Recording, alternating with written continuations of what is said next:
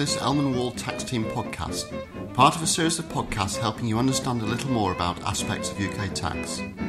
This episode, to help employers, looks at business expense payments and benefits in kind, and how these are reported on Forms P11D to HMRC. This episode features Hilary Vick and Russell Eisen.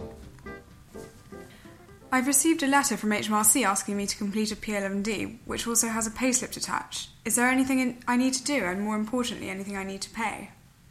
You will not be alone in having received this letter. After 5th of April, HMRC send these letters out to nearly all employers. Although there is a legal obligation for these forms to be completed, generally this is one of the most misunderstood of all tax forms, and hence many employers deal with this incorrectly. In fact, there are two separate forms which need to be completed. The P11D is the actual form which records for each employee what expense payments have been made to them and additionally what benefits in kind they have received. The second form is the P11DB. This is the employer's declaration form and is what is signed or filed online together with the P11Ds to say that all relevant P11Ds have been prepared. The deadline for this P11DB is the 6th of July following each end of tax year, and HMRC will charge a penalty of £100 for every month that this form is late.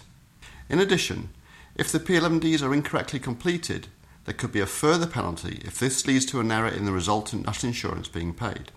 You therefore need to take great care when dealing with these forms, as they can be quite complex, and before you say that they cannot possibly be relevant to you, remember that potentially any employer needs to prepare a P11D for each employee who earns at a rate of more than £8,500 per annum, and also directors.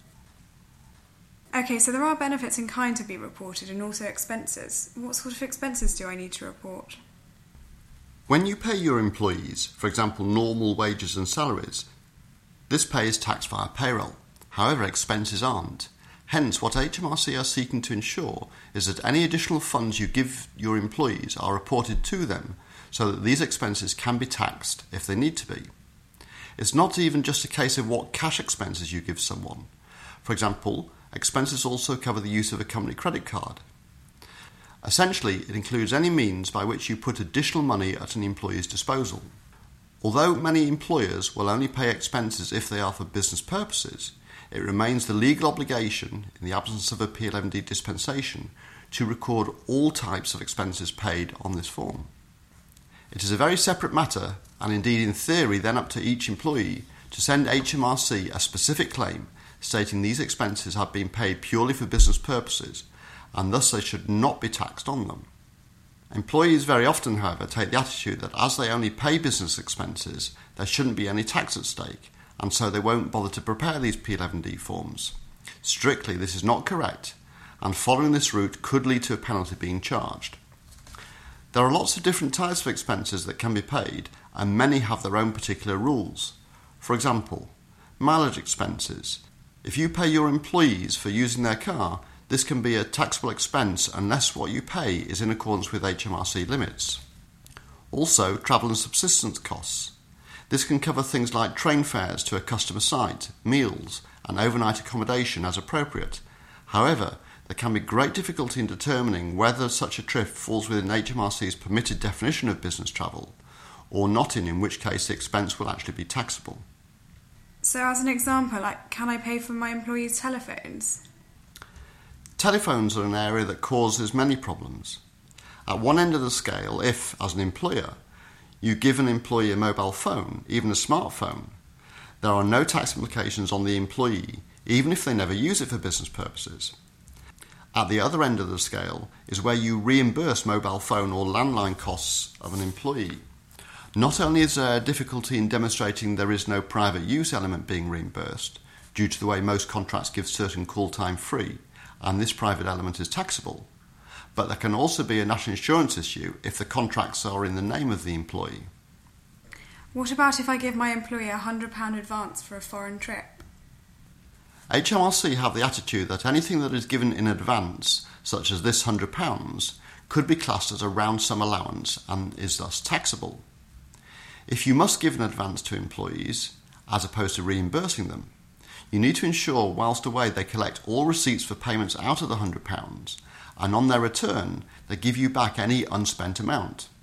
If there are any objections, simply remind them that if they don't help you comply with these requirements, they'll be taxed on the amount, so it's in their interest to help. When it comes to expenses, HMRC will also be interested in accounting systems associated with their payment. For example, are all expense claims evidenced by some sort of receipt, and are all expense claims being signed off as being independently checked? Can we talk about benefits in kind now? What needs to go onto the P11Ds? To give you some idea of the scale of P11D reporting, based on the last statistics released by HMRC for the year ended 5th April 2011, the total value of benefits in kind provided to employees was around £7.4 billion, and benefits were given to around 3.7 million employees. The most popular benefit in kind was the provision of some sort of private medical or dental plan. This accounted for something approaching 2/3 of all benefits. After that, company cars are still popular, and then the balance is split between lots of small categories of items. When you look at the P11D, the form is broken down into two very rough categories: those benefits in kind that have specific rules to determine their value, and those benefits in kind which perhaps are a little more general in nature. So, for example, the specific benefits in kind include company cars, and whether fuel is also provided, loans to employees, living accommodation, relocation benefits, whereas the more general benefits include assets given to employees, vouchers given to employees, or general payments made on behalf of employees. Just to pick up on a couple of these benefits. Firstly, company cars. It used to be the case that company cars, other than for an employee doing very high business mileage, were not worth the resultant tax cost. This still remains the case for many. However, increasingly there are now fuel-efficient vehicles which mean, in the right circumstances, a company car may be beneficial to both you as an employer and yourself as a director, as well as other employees. As the tax you pay is directly related to the CO2 emissions, this is something you should always consider when looking at company cars. Also, it needs to be remembered that company vans are taxed at a rate far less than company cars. This partly explains the continued demand for hybrid vans, particularly the double cab pickups, which give the inside feel of a car with the tax efficiency of a van. Secondly, just a word on employee loans. The rules changed on 6th of April 2014, and many employee loans, for example those associated with the purchase of travel season tickets, should now be exempt. This is because the exempt limit has now doubled to £10,000. In addition, HMRC's deemed interest rate is only 3.25%, so company loans in the right circumstances can be of a real benefit to employees. So what is the value that needs to be reported on the P11Ds? Aside from items which have their own special rules, like cars and loans, the basic position is that the value is the cash equivalent of the benefit provided. Normally, this will be the VAT inclusive cost, even if you as a business can recover the VAT element. This value is then reduced pound for pound if your employee makes any contribution towards the benefit provided. One quirk of these rules is that if you are providing a shared benefit in some manner, for example where a tour operator provides a cheap holiday to an employee, you can look at the marginal cost of what is being provided, and this will normally be far less than the straight cost as above. You mentioned at the start that there is some tax to pay. What is this? How benefits are taxed can be split into two different elements. Firstly is how employees are taxed, and this may also be in one of two ways. Either the P11D details will be duplicated on a self-assessment tax return, and income tax will be paid in conjunction with that. Alternatively, HMRC will amend an employee's notice of coding so that the income tax associated with the benefit in kind will be collected over a full year by direct deductions from gross pay. Secondly, whilst employees have an income tax liability, employers also need to account for national insurance. In particular, this is Class 1A national insurance and is calculated at a rate of 13.8% on most of the benefits provided. This NIC needs to be paid over by the 19th of July, or in the case of electronic payments, 22nd of July, following the end of the tax year. And there is interest charged for any late payments, and indeed penalties can also be levied if not paid on time. I'm not sure this is necessarily good for staff morale. Are you saying that if I give someone a gift, then potentially HMRC will tax them on this? Is there nothing I can do? There is something called a PAYE settlement agreement, PSA for short. This is designed to allow the employer to settle tax on behalf of the employees for certain types of benefits and expenses, mainly those that fall into one of three types of categories. Firstly, minor items like a one-off gift. Secondly, irregular items, for example, annual staff events, including the Christmas party, where the average cost exceeds £150 per head. Below this level, no benefit arises. Thirdly, items that it's otherwise impractical to operate PAYE on, for example, where something is shared between a number of employees. The PSA is an annual one-off contract between you as an employer and HMRC and needs to be signed by both parties.